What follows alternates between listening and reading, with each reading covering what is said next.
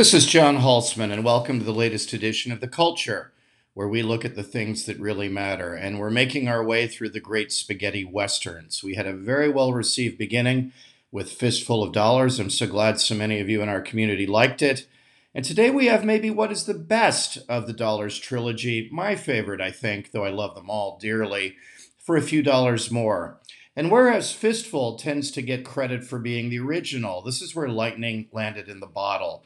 The miracle of this movie on a low budget, B grade Italian film director nobody'd heard of, striking gold and creating a whole new genre of filmmaking. And it's rightly given credit for the garage band punk rock qualities of Fistful. And on the other hand, The Good, the Bad, and the Ugly is probably the best known of the Dollars trilogy. This is the one the Americans really came to love. It's operatic, it's Verdi-like, it's excessive, but it's also passionate and gigantic in scale.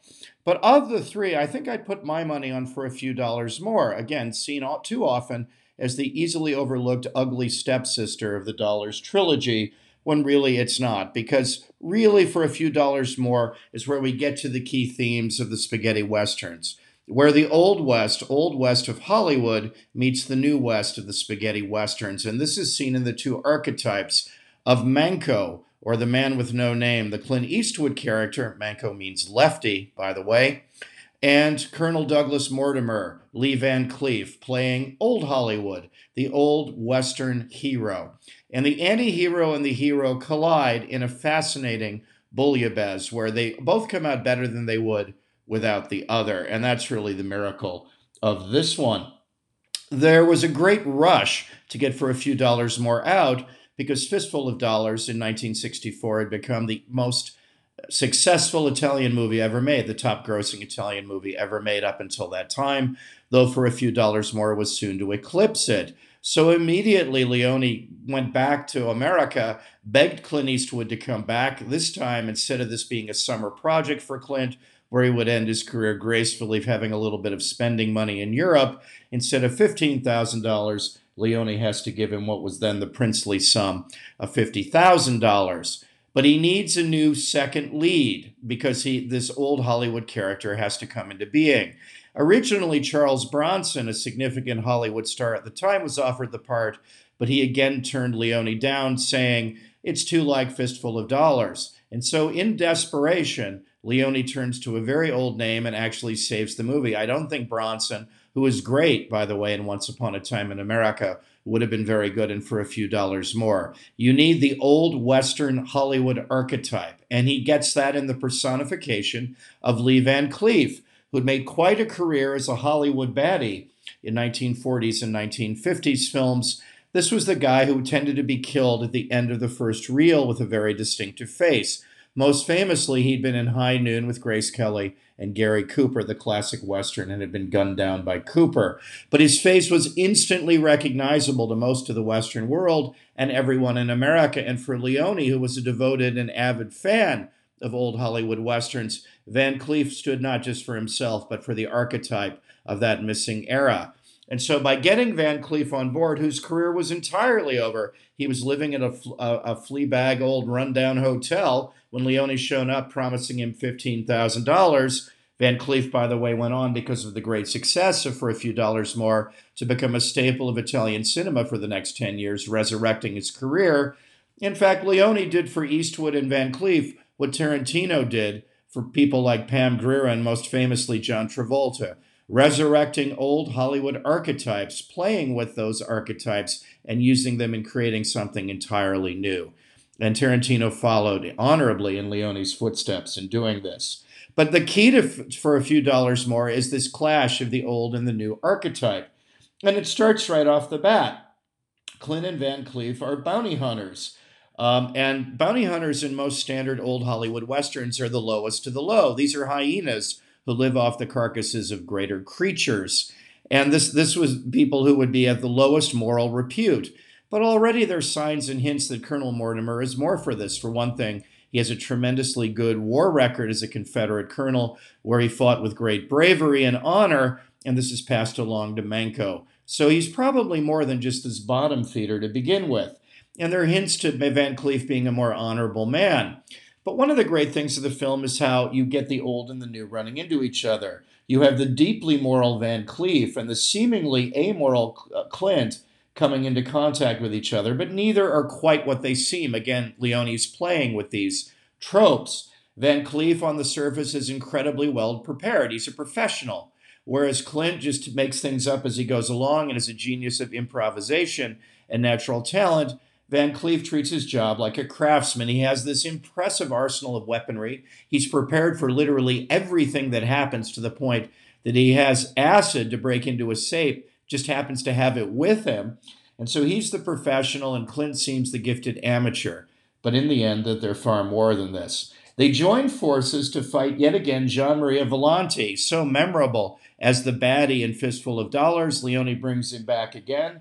Again, Leone liked his stock characters, and Gian Maria Volonte this time plays El Indio, the main baddie yet again. This would be his last performance, Volonte. With Leone, they had a falling out during the making of For a Few Dollars More, because the styles and the contrasts were so important to Fistful's success.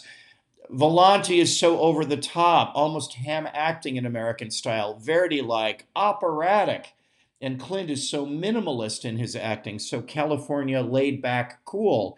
And this contrast in style worked brilliantly. But if anything, Leone thought that Volonte was even more operatic and For a Few Dollars More. So he had him do take after take after take to try to tire him out so he could get something he could work with. And this eventually would drive the volatile Volonte round the bend. And so he didn't want to make another one. He also became very close to the Red Brigades. He was actually involved with far-left terrorists in Italy and hated filming in fascist Spain.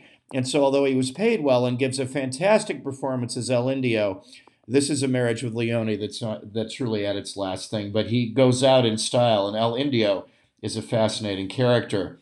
Yet again, we have the international financing. We have an Italian director, two American leads. The main baddie is an Italian, West German funding, and the film is made in Spain. And this replication of the internationalism that made the first spaghetti Western so successful works again and brilliantly. It's the second, as I said, in the Dollars trilogy, and the two join forces to go after El Indio, who's escaped from prison with his gang. It's very clear, though, that El Indio is different than Ramon, who was the leader of the gang in Fistful of Dollars. El Indio goes around the bend and begins to emotionally and psychologically fragment, particularly their flashbacks where he's haunted by one of his acts of no good. He murders a young honeymoon couple, killing the husband and sexually assaulting the new bride, who kills herself in the act of him raping her, and he rips the pocket watch that she's given to her new husband, off the dead body and plays it over and over again, and her killing herself. And the violence of that act, based on what he'd done to them, is something that haunts him. And it's somewhat amusing scene. To try to escape from this, he doesn't drink, but actually takes what seems to be marijuana. Now, the effects of this marijuana are unlike marijuana's effects at any time. But remember, this was made in 1965. It seems more like the effects of angel dust on someone. It's a psychotropic drug, certainly LSD. And the drug wipes out the memory of El Indio so he can bear to be alive. But at the time, they use pot, which was very daring for the time, as his drug of choice. But this is the first time this is seen in mainstream cinema and was certainly daring for the time. But the pocket watch and the theme that Morricone used is played over and over again as a sign of both El Indio's obsession, and then later links it to the story of Colonel Mortimer through music, done almost uniquely. The great link between Morricone and the soundtrack and Leone is even greater. These two kindergarten schoolmates are so in sync that perhaps this reaches its height in this movie. Again, the two have to work together to try to stop the liberated El Indio, who goes and robs the bank at El Paso, stealing what seems to them a princely sum of around $1 million. They're going to work from the inside and the outside, according to Mortimer's plan. He tracks the gang, while Clint keeps track of the gang from the inside. During the raid at El Paso, Clint is sent out, where he kills 3 of the gang, is wounded by Mortimer, not much to his liking, so his story is real, and says everyone's been shot up, but I've made it back. Then Mortimer comes upon them as though he didn't know anyone, offers for a cut to use acid to open up the box, and the strongbox is opened. The money is put aside for El Indio, and Clint and Mortimer decide to steal it. In the process of stealing it, inevitably, they're captured, where you have another of one of the gratuitous torture scenes that we talked about with Fistful of Dollars. And Leone, again, traces this back to his tradition of growing up on the German occupation, that everyone was either a partisan or a collaborator with the Nazis, that surviving torture and not giving away names was something deeply seared into his consciousness. And yet again, he tortures Clint to the point that he should be dead, but instead Clint bravely doesn't speak. And then El Indio really begins to lose it, having been smoking his psychotropic drug and increasingly haunted by what he did to the young honeymoon couple. He starts killing his own gang members, ostensibly to take a greater cut, but more almost for the nihilism of doing so. He allows the two bounty hunters to escape and begins knocking his gang off one by one. Only one member of the gang, the shrewd Groggy, realizes what he's doing and forces him to admit it, which he does. But just to the moment he's about to get retribution, Mortimer and Clint come banging on the door, and there's the inevitable shootout where Groggy is forced to work with El Indio. And in the end, what is revealed, and yes, this is indeed something that will spoil the film, so if you haven't seen it, cover your ears for the next 10 seconds. Mortimer has an equal pocket watch to that of El Indio. In fact, they have the same watch with the same tune, that they had bought two watches, one for the husband and one for the wife. And Clint sees this. As the gun is shot by El Indio out of Mortimer's hands, Clint covers Mortimer, gives him the gun, and says, "Now we begin." And the wonderful ending scene for Fistful of Dollars, which seemed to stretch on for infinity, probably about 10 minutes in time, is made even longer in this version, where the two of them stare at each other. The mariachi music plays. It's a Digao, is the name of the song that Morricone plays. And a Digao is a Mexican funeral dirge. And this is played at full volume with trumpet, mariachi band playing, giving it a true operatic, wonderful feel. The music is such a key part of the spaghetti westerns. And as they face each other, they have a shootout. And at the end, of course, Mortimer kills El Indio, reclaims the watch, and inside you see the picture of the girl who Clint says, "I can see a likeness between the two." Mortimer says, "There would be between a brother and a sister." And the beautiful laconic use of language here. This is the only line connecting the dialogue. That Mortimer is hunting El Indio not to get rich and not for amoral reasons, but for old Hollywood reasons, to avenge his sister for right and wrong, to see that bad is punished in an Old Testament way and good is upheld. It's the only line linking the film, that of course there's a likeness between a brother and a sister. He regains the watch. Clint, who's shown his nobility by giving Mortimer a fighting chance, is rewarded by the bodies of the entire dead gang and El Indio, including a last-minute Groggy who isn't dead but wounded. And when Clint's counting, he again gets it wrong, and now the counting works out as Old Man, as he affectionately calls Colonel Mortimer, watches from behind. Mortimer is the one who goes off into the sunset in typical old Hollywood fashion. This is where the playing with the tropes separates, and you have honor and homage paid to Lee Van Cleef in the old-style Western as he goes off literally into the sunset, as so many Hollywood heroes have, while Clint, being the new style, more immoral, more mercantilist, commercial bounty hunter, takes the fortune away. Cut to the end of the movie. And this worked brilliantly. It's fantastic to see. And what I really like about it is it's far more complicated emotionally and intellectually, with this old and new Hollywood Western trope played against each other in the archetypes of Clint and Van Cleef, who are perfect archetypes. We're born to be archetypes. It's more complex than the first one, but more elegant and less bloviated than the last. So it's more complicated and emotionally enriching than Fistful of Dollars, but more compact, suspenseful, and less bloviated than The Good, the Bad, and the Ugly, which is to follow immediately upon this one. Again, a gigantic success at the time, the #1 grossing film of all time in both Italy and Spain, and on the French top 10 list that year. In 1967, when all the Man with No Name trilogy come out at the same time, it, of course, does remarkably well in the States as well, and submits Clint to being an international star. It confirms that happening.